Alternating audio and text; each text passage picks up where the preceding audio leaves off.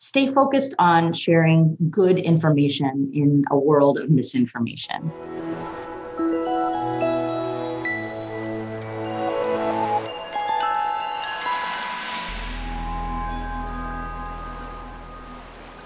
Welcome back to the Faculty Factory podcast. I'm Kim Skorupski. On today's Triple H, the Habits and Hacks from Hopkins, I'm so pleased to bring to you Dr. Sapna Khudchadkar. Sapna, welcome to the podcast. Oh, thanks so much, Kim. This is so exciting. I'm really glad to be here chatting with you.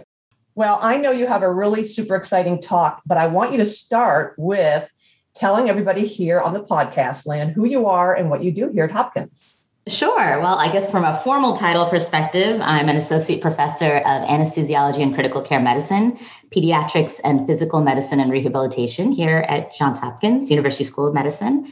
But like most people at Johns Hopkins and in academia, I have many hats that are really nicely integrated together, I guess is the best way to put it. So as a clinician, my role is as a pediatric intensivist and anesthesiologist. So I spend about half of my clinical time working in the pediatric operating rooms, taking care of children who need anesthesia for surgical procedures. So I did anesthesia residency here at Johns Hopkins. And my other clinical hat is as a pediatric intensivist, and that's caring for critically ill children, ages 0 up to often age 25. In the pediatric intensive care unit who have experienced trauma, had major surgery or other medical illnesses. So that's my clinical time. And when I'm not in the operating rooms or in the ICU, I'm an implementation scientist and a researcher. So I do a lot of work with early mobility in critically ill children. We created a program called Pick You Up. We're so proud of the Pick You Up program. We implemented it here at Johns Hopkins as a single center study. And it was just a really great way to show how one single center quality improvement study could make a huge difference. We started talking about that work, and eventually Pick You Up has now become an internationally adapted program in ICUs across the world. So that's been very, very exciting. I also enjoy teaching in the medical school because I'm very passionate about clinical research and quality improvement. I teach one of the courses for scholarly concentrations for the first year medical students. And when I'm not doing all of those things, I just love getting out there on a platform to talk about the role of professional social media and science communication as our responsibility as scientists and clinicians. My goodness. So clearly the professional social media, I'm imagining everything you talked about, you can do that between the hours of midnight and 4:30 a.m. Absolutely. Absolutely. I get asked that a lot. They're like, wait, where do you have time to do all these other things? It feels like you're always on Twitter or talking about all of these things. But it really, I found a nice way to weave it into my day-to-day because it's so important to me.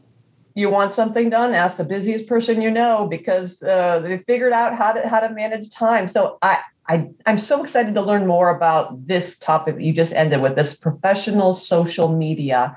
Admittedly, I'm not good about this. And I remember being on a Twitter conversation or whatever they called it, a national thing. And I was so overwhelmed with all the tweets coming in. I didn't know how to address them. And I kind of, my response to everybody was, email me. Right. Questions coming in from around. And so I'm like the worst person. Absolutely. On Twitter, but you have given yourself a nice reputation for being this consummate science communicator. So I really can't wait to learn more about you and how you do this. How do we do professional social media and do it well as you have become the expert in this? Absolutely. Well, I think it would be good to give some context about how I even got involved or excited about any of this. So, I remember sitting in a critical care rehabilitation conference back in 2000, I think at this point, 2014 or 15 with Dr. Dale Needham, who was running that conference. And I noticed that they were doing this thing called tweeting during the conference. So, anytime when someone would put out a really interesting tidbit, or there would be a link to an article that someone wanted to share, they'd say, you can also find this on Twitter and you can look at this hashtag ICU rehab. I was like, what are all these like different words, these buzzwords that they were throwing out there? So I became very curious, and I went to my phone and I looked up the Twitter app, and I just put in this pound sign, which is what I was calling it, a pound sign, the ICU rehab. And all of a sudden, there was all of this information just right there at my fingertips. Links to important articles, sound bites from, thought leaders in the area. And I said, wow, this is so cool. And that was when I sent my first tweet. And I guess that was the beginning of a long journey that is still progressing. So I learned very quickly that, while social media, professional social media especially, can be overwhelming for people because they feel like they're getting so much information. It's like drinking from a fire hydrant. I realized very quickly that it was a spectacular way for me to actually curate the information that I needed to get it to me efficiently. So for example, I do research in a multitude of different areas. It is virtually impossible for me to try to keep up with all of the research going on in pediatric critical care, pediatric anesthesia, in rehabilitation research, delirium, sedation, sleep, all of these things that I'm very passionate about and I want to keep on top of, right? Sure. So how do you keep on top of it? I don't subscribe to every single journal in the world. I don't have time to read all the articles. Exactly. I don't have someone looking up these articles for me on a daily basis. So I found that social media became an outstanding way to do that. And eventually I realized that within my own PEDS critical care community, we didn't have kind of a community like that. We had the emergency medicine folks were the first to really put a community and platform in place where they would use hashtags. Hashtag FOAMED, FOAMED is a very popular hashtag. You want to check it out. And hashtags are really just the keywords of social media. So essentially, just like you'd go into Medline, PubMed, and put in a keyword, you go on Twitter, put in the same keyword. So you can imagine one of the most popular keywords right now is hashtag COVID-19, hashtag WhyIVax, hashtag masks up. But if you want to get your messaging out there to a larger community, using these curated hashtags are a nice way to do that. So I realized within my PEDS ICU community, we didn't have that. So I created a hashtag PEDS ICU. And that was really when everything took off. That's when my colleagues in the PEDS ICU community began to realize, wow, this is something that we can use to come together as a community and talk about what's happening in our world, things that are unique to us. And also now, as you can imagine, current events wise, with all this discussion about children potentially being impacted by the new surges, it's an opportunity for us to get on a platform and talk about what's best for children's health. Wow. So you created hashtag PEDS ICU. Correct. Yes, I worked together with Carly Riley, who was one of the AAP members, who was interested in creating a community around that, and Sean Barnes, one of our faculty here at Johns Hopkins. And essentially, it was like a two-person show. We would just go to every conference we could find and ask for 2 minutes to get up on the podium and tell people about why professional social media could be a really great addition to their careers and their own professional development. Wow. And you can imagine, Kim, like how people looked at us at the beginning. And we still get a few of those looks here and there, like, oh gosh, they're here. They're going to talk about social media again. But the turning point, and as you know, there's always people who have a vision, even if they don't understand the content of the vision, they say, I think that this is something that could be real. And the editor-in-chief of PEDS Critical Care Medicine, the journal, which is one of the SCCM journals, emailed me while I was giving one of those talks, Pat Kohanek, and said, I want you to be my associate editor for social media. He said, I don't know what this thing is, the social media stuff, but I want you to do it. I think it'll be good for the journal. And that is when Pat sent that email, that's really when we had a platform, and it enabled me to grow personally, but also to enable an entire community to grow, which is really cool. Sapna, I'm all about building community. That just gives me goosebumps, because wow, what a feeling of accomplishment that must have given you to know that, okay, now people, we can get to work. We're all going to be able to talk to each other in real time. And it was so the cool. gates have been opened up, and get rid of the isolation and the people who feel like they're all alone and don't have time to be in the know, that you brought everyone together. It must bring you so much satisfaction. So kudos to you. Thank you. Well, I think you put it perfectly. One of the reasons, one of the first slides I present whenever I talk about this is, whether we appreciate it or not, or have the insight to say this, we all live in bubbles, right? So I had to acknowledge I was in a Johns Hopkins Medicine institutional bubble. I'm in an academia bubble. I'm in my peds critical care bubble, my peds anesthesia bubble. And so it's really hard to get any information into those bubbles if you're not actively trying, actively working on it. At the same time, all of us within these bubbles, we're not interacting with the people in the other bubbles that could have a potential contribution to what we're doing, including all of those colleagues in community PICUs out there taking care of kids, just like I am. But we don't have an interface necessarily. What this has done is created an immediate interface for all of us to really feel like we're not alone in this. So right now, we're all talking actively about what we're dealing with in PICUs across the world, right? What is Australia seeing? And as we know, everything moved, right? From Australia through to Europe to us. We're learning about it instantaneously. So we can prepare. Let me just pause you here for a moment, because this makes so much sense. And it's so, everybody from how many, I guess, decades ago started getting on Facebook and social media. Everybody kind of knows about this stuff. And yet there's still a little bit of reticence maybe it's a generational thing among some people to understand how this works and how best to access this without still having the fire hose metaphor of even going on YouTube. When my friends put me on a couple of YouTube channels, that leads you down the rabbit hole. And I'll be like, of course, what have I been doing for 40 minutes? How am I watching cute puppy dogs? I mean, it's adorable, but how did this happen? Dogs for like 8 minutes. Transfixed like I'm watching a lava lamp, just sitting there. And you hope it's cute puppy dogs you end up on, right? You don't know where you're going to go. Exactly. So how do we reach people who are still like on the fence about this? Or for me, it was a frustration with, it was too many, like you said, the @ sign and the pound sign, and how do you reply to people? How do you get over the hurdle of people, the reticence, maybe not only about I'm not into that stuff, but also I don't know how to do that stuff. Did it come naturally? Is it just a matter of like, how did you get the community on board? I imagine you have early adopters, of course, and we probably have some late adopters who are probably sitting out there who are still like, I'm not doing that. But can you give any insight into helping people get to you or pushing people to get to you? How does that work? No, it's the perfect question. And I think you asked all the right questions.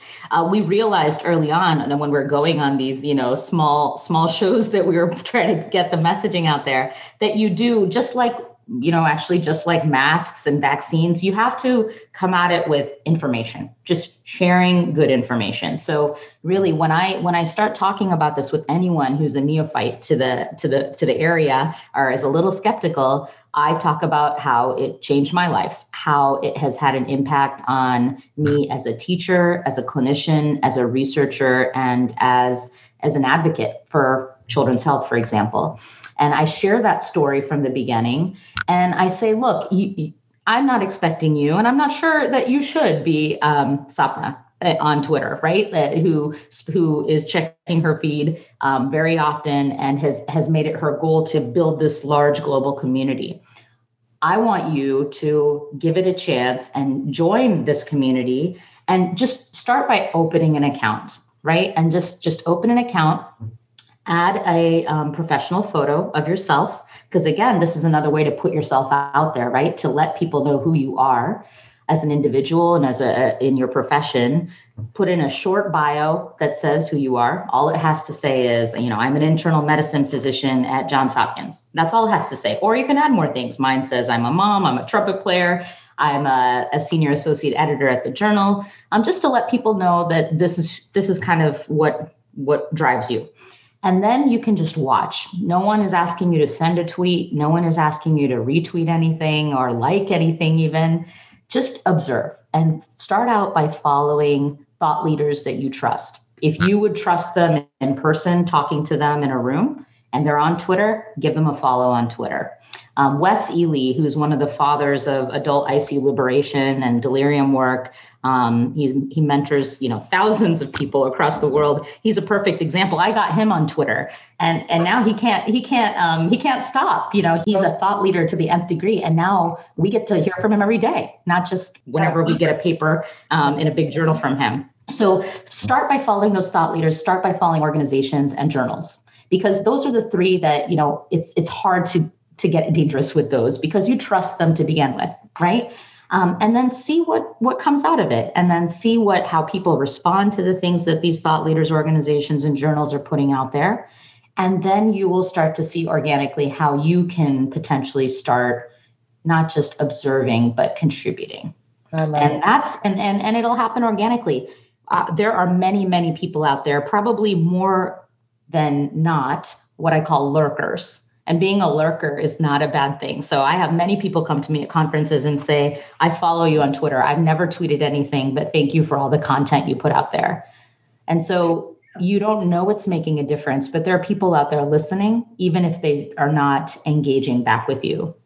And I think from people who are those observers who have taken that plunge, they appreciate being in the know. They appreciate waking up in the morning and knowing that JAMA had a big article that came out that's controversial, or, knowing that there's this huge surge over here. It's kind of getting it all at once, not having to sit in front of a television or in front of your computer screen for hours upon hours trying to put it all together. Sapna, this is just so amazing.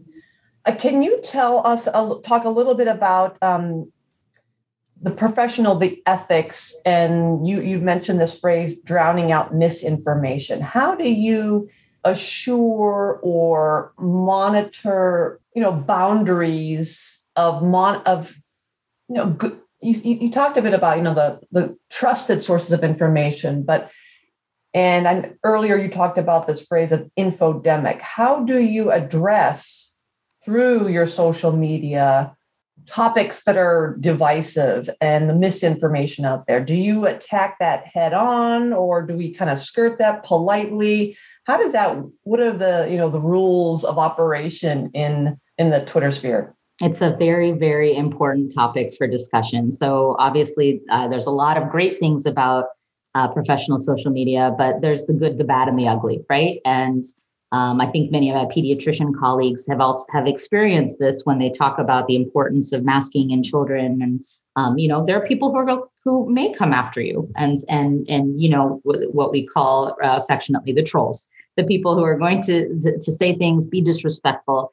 I think that the key, and what I always encourage folks on social media, whether they've been on for just a few minutes or they've been doing this for years, be on social media the way you would be in person. Don't say anything on social media that you wouldn't be willing to say in person, and to say publicly in a group forum. That I think is the best first rule from a professional perspective, because this is your persona. This is you out there. And, everyone understands that if you're out on social media, that's something that someone could pull up in a Google search, for example. So you never want to say anything that you would regret later. And it's my last point on every talk is always remember that a tweet lasts a lifetime. You're always welcome to delete something if you're like, oh, wait a second, I shouldn't have said that. But it's out there, regardless of whether you deleted it.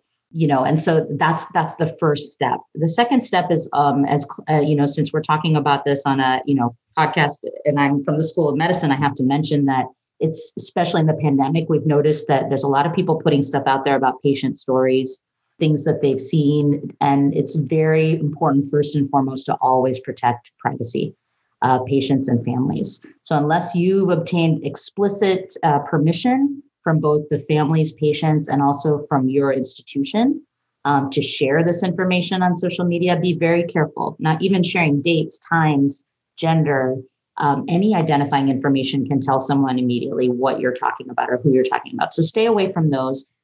Stay focused on sharing good information in a world of misinformation. So I like that. Let's always share good news. Exactly. So I personally have made a decision not to engage with the negative information. With the people who are out there, because if I amplify that and say something, I'm just amplifying it. I'm just putting it out there to all my followers. And then that could potentially increase the bandwidth of that message that I potentially think is harmful. So instead, I think as scientists, as clinicians, as advocates for health, we need to be out there putting out good information, sharing what we think is best, not being divisive, but just saying, this is my perspective and I want to put it out there, and celebrating when people put out messages that are good as well. So I amplify as much as possible when someone is sharing something that I think will benefit the people that I'm most passionate about protecting. And in my case, children for sure. So this morning, our school district that I live in, they announced that they are doing universal masking, but also that requiring vaccines for all staff and or testing regularly. And I shared that. That was something I wanted to amplify because that's good information. That's advocating for children. So that's just one example. Some people ask how much you should mix your personal and professional social media. I encourage folks to create a professional social media account. Often Twitter is the best forum for that. A lot of people use Facebook and Instagram kind of for personal family photos, for I went on vacation to Cape Cod last week, blah, blah, blah. And then professional social media can focus kind of on your day-to-day professional life, career, science, whatever it is that you want to talk about with your colleagues. Yeah. Do I put an occasional picture of my family on Twitter, on my professional social media account? Yes, because my role as a mother in medicine is also something that my followers really enjoy hearing about. And my experiences, the ups and downs of motherhood in medicine is another thing that I share in addition to all of the science and other information. That's right. That's right. Good for you. And we can't separate those. I think, especially during the pandemic, we've all learned that those lines of work, family life, work balance, and air quotes, or integration has always been commingled, but boy, it's even more enmeshed during our times of quarantining and staying home. So I think it's even more critical that we all have wrapped our heads around the fact that we have different roles. And so there's no sense in trying to be robot-like and have boxes around different components. We have so many things going on in and out of our heads and our lives during the day. It's almost obnoxious to not acknowledge the fact that, yeah, I'm writing this great paper, writing this grant application, and I have a toddler and a young kid in school that I'm homeschooling, and I have a partner, and I have, someone working on the house, and you have all these kind of stressors. It's real, right? It's real. I mean, I just posted a few weeks ago that I had 4 failed K-23 applications, and I finally got my first R01. And Woo-hoo! So, but I wanted people to know that this is real. This is what we go through. Like, I could have just shared out there, like, hey, I got my R01. This is so exciting. But I wanted people to know how much went into it and how much failure went into it along the way. It's stories like that. It's stories like when I had COVID and I isolated myself, as I mentioned back in March 2020. Those are the things that people want to hear about because it's potentially their shared lived experience. Right. I love that authenticity I've often talked about it, creating some kind of a seminar session where people would share the anti-CV. Exactly. And that is we always compare our insides to people's outsides and say, oh, I'll never be like Sapna. I'll never have an R01. Well, what Sapna's CV does not show you is how many failed K-20. There's no section in our CVs that said, applied for an unfunded or unscored triage. And there's a reason for that, right? There's a reason we don't keep a CV of rejections because that CV would be impossible to keep up with. Right. It would be so much longer than the other CV that I submit for promotions. And, I say that to people every day. I want to share all of my failures because it's really important that you know that it's not just all shiny and like this, everything has gone perfectly. That's very, very important. I think I would love to join that seminar and I'm happy to speak to that. Oh, I will remember. It's not home run, home run, home run. We learn from those failures. Hello. I mean, if you didn't have all those failures you wouldn't have the successes. Right. No. Because every time you fail or every time I fell down, I learned something. Correct. And I get to the next step. And so I remember when I first started, I think it was back in Chicago, when I was submitting an R01 at every cycle. So it was 3 a year, Feb, June, and October. And I started keeping track of all of them. And then one of my friends said, why do you have those on your CV? I said, because I want people to know I'm in the game. I'm swinging the bat. Exactly. I'm swinging the bat. And there's a difference between someone who says, I want to be an investigator versus someone who's actually out there trying. And I said, I want people to understand that I do know the components of a grant application. And she's like, but you're also telling them that you obviously don't know how to get one. And I'm like, yeah, but no, but it's so important. It's so true. And I'll be honest with you, if I had not failed with those 4 K-23 applications, I wouldn't have found Pick You Up. It wouldn't have happened. I would have gone along my merry way with these other K-23s, but it forced me to stop and take a step back, reinvent my science, reinvent my pathway. And it changed everything. It changed my career, but most importantly, I think it's having a much larger impact on kids, which I shudder to think what would have happened if one of those Ks had been funded. Now, looking back, at the time, it didn't feel that way. Isn't that what a profound observation, Dr. Kudchankar? Do you hear what she just said, everybody? If she had not failed, Pick You Up may never have existed. It wouldn't have, 100%. Think about all what we have looked upon and says, oh, I screwed up, I messed up, I failed. What a loser. And yet on the other side, that Monday morning armchair quarterback, and you're like, oh, that's why my bid for that house didn't go through, because I was meant to get the other house. Exactly. Had I gone down that road, I wouldn't have met that person. Or had I taken that job. I mean, so it's my life the same way, looking back. Oh my gosh, I applied for a job and I thought I knocked out of the park. And then the salary was super, super low, or I didn't get the job. And I'm like, I can't believe I didn't get that job. Yeah. But now I'm thinking, oh my gosh, had I gotten that job, would I be here? Exactly. Not. So it's perfect. And you said something a couple minutes ago that you kind of snuck in there, but I did want to amplify this because you're another example of resilience. As you are one of the first COVID cases and you were profiled all over social media. Did you want to say anything about how you bounce back or what you learned from that lesson? Yeah. Thanks for bringing that up. Yeah, it was definitely one of the toughest times in my life, as everyone was going through a very tough time, obviously globally. And, it's amazing to think, right, that you have this shared experience with everyone across the globe. Everyone is dealing with the same big thing. And then everyone has a slightly different experience based on what happened. So just briefly, in March 15th was when the pandemic was declared. And 6 days later, I got COVID. I was one of the first 250 cases in Maryland. And we didn't know much about what it meant to have COVID disease then. There wasn't a lot out there in the news. There wasn't, what to do if you get COVID. Do you go isolate for 14 days? Do you have to be by yourself? So that's what I assumed. I said, I need to protect my family. I was working in the hospital. And then, so obviously I left the hospital and then I went home and I isolated for 14 days. And what that 14 days did for me is I realized the huge essence and importance of human touch in our lives. And just the complete loss of that for 2 weeks was, it was tragic. It was really, really hard. And here I had mild disease. I wasn't sick. And so then when I got sent back to the adult COVID units after I came out of quarantine, watching these, I had a shared experience with these patients because they're in these rooms by themselves. Their nurse comes in and out with PPE, but for the most part, they're in the rooms alone and, unable to have family visit. And even though I was not as sick as them, thank goodness, I can't imagine having that lack of human touch layered on top of critical illness and all of the things that come with hospitalization. So my life was, it was hard. I had a lot of emotional turmoil surrounding that period, just watching this unfold over 5 to 6 months. And it's hard to believe we're still in a spot where we're talking about but luckily we've gotten better at figuring this out. How do we make it better for patients? We're learning the importance of family at the bedside.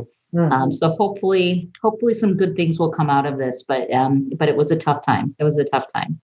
I'm so glad you came out of it. And I can tell too, that experience no doubt brought you a deeper and a richer appreciation and empathy for the patients in a different way, especially those patients, I imagine, really felt that connection of you seeing them and then seeing you and saying, no, I got you. I know this is tough. We're doing everything we can. You can get through this. And just that extra special moment with patients was a lot more meaningful, I'm sure, to you and to them and to the family members, knowing that I understand personally because I've been there. I get it. And there's no question. And the other thing that I learned immediately was that when this was all happening with the initial surge, we were putting together these teams of clinicians who came from different areas of the hospital, right? So there was a transplant nurse and a cardiac nurse and a pediatrician and a surgeon taking care of patients on the COVID units.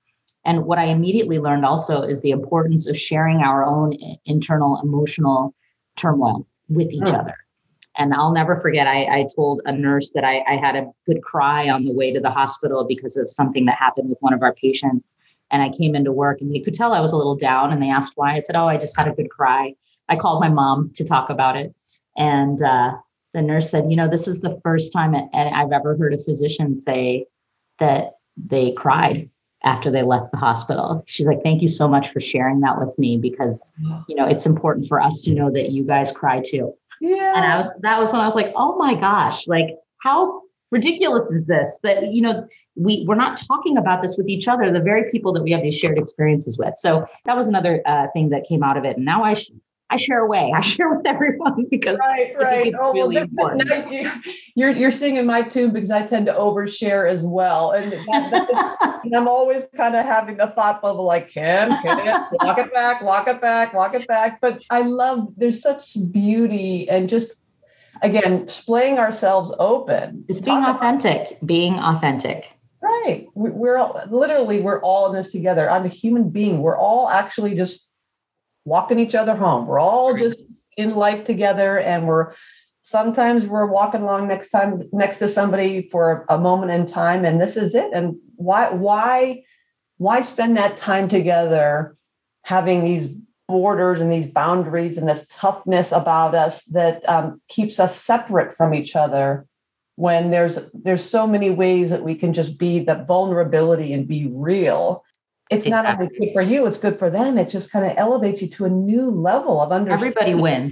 Everybody wins. Yeah. And I also get a little emotional support along the way too, right? We each help each other. So, and I think people have gotten better about that in the last 18 months. We've learned a lot about the importance of putting it out there, sharing with each other how hard this is. And obviously in healthcare, it's been a huge challenge this last several months. Wow, Sapna, you are amazing. I'm so proud of you. Congratulations on your R01. You've made a tremendous impact, not only here at Hopkins, but in the community. I hope everyone checks out the Pick You Up program, the #PedsICU. This has been a wonderful conversation. So I've really enjoyed it. So you've been listening to and learning a lot from Dr. Sapna Khudchadkar. This is Kim Skarupski and the Faculty Factory podcast. Sapna, I'll leave the final word to you. Oh, thanks so much, Kim, for having me. This has been such a fun time chatting with you about a host of different topics, really. I just want to say to everyone listening out there that what you're doing is amazing. And it's so important that you share it with the world. Share good messages, share the important work you're doing, share your science, share other people's science, share each other's work. That is how we grow as a community. And don't hesitate to be authentic. It's okay to share of yourself, because it will only help you to build professional networks. As people realize that, we're all just one of each other. We just all have different skills and talents, and we need to share that with the world. And please do follow me at Sapna KMD if you want to kind of lurk for a bit and watch how one person does it. Follow those thought leaders, organizations, folks that you trust and respect. And I promise that you will find that putting yourself out there will be a positive experience. And thanks again, Kim, for an awesome conversation. Sapna, say one more time how they can follow you. Twitter handle is at SAPNA KMD, Sapna KMD. That's wonderful, folks. I hope you've enjoyed this as much as I have. Thanks, Sapna. Thanks, Kim. Talk to you soon. Thanks for tuning in to Faculty Factory Podcast. The mission of the Faculty Factory is to build and support a community of leaders in faculty development who share tools, resources, wisdom, and encouragement in service to our faculty members, schools, and institutions. We encourage you to go to facultyfactory.org to find out more. Get in touch with me, ask me any questions. Maybe you want to be interviewed on the podcast. Thanks for tuning in to Faculty Factory Podcast. We'll see you next time. The Faculty Factory podcast and website is sponsored by the Johns Hopkins University School of Medicine Office of Faculty. For more information, visit facultyfactory.org.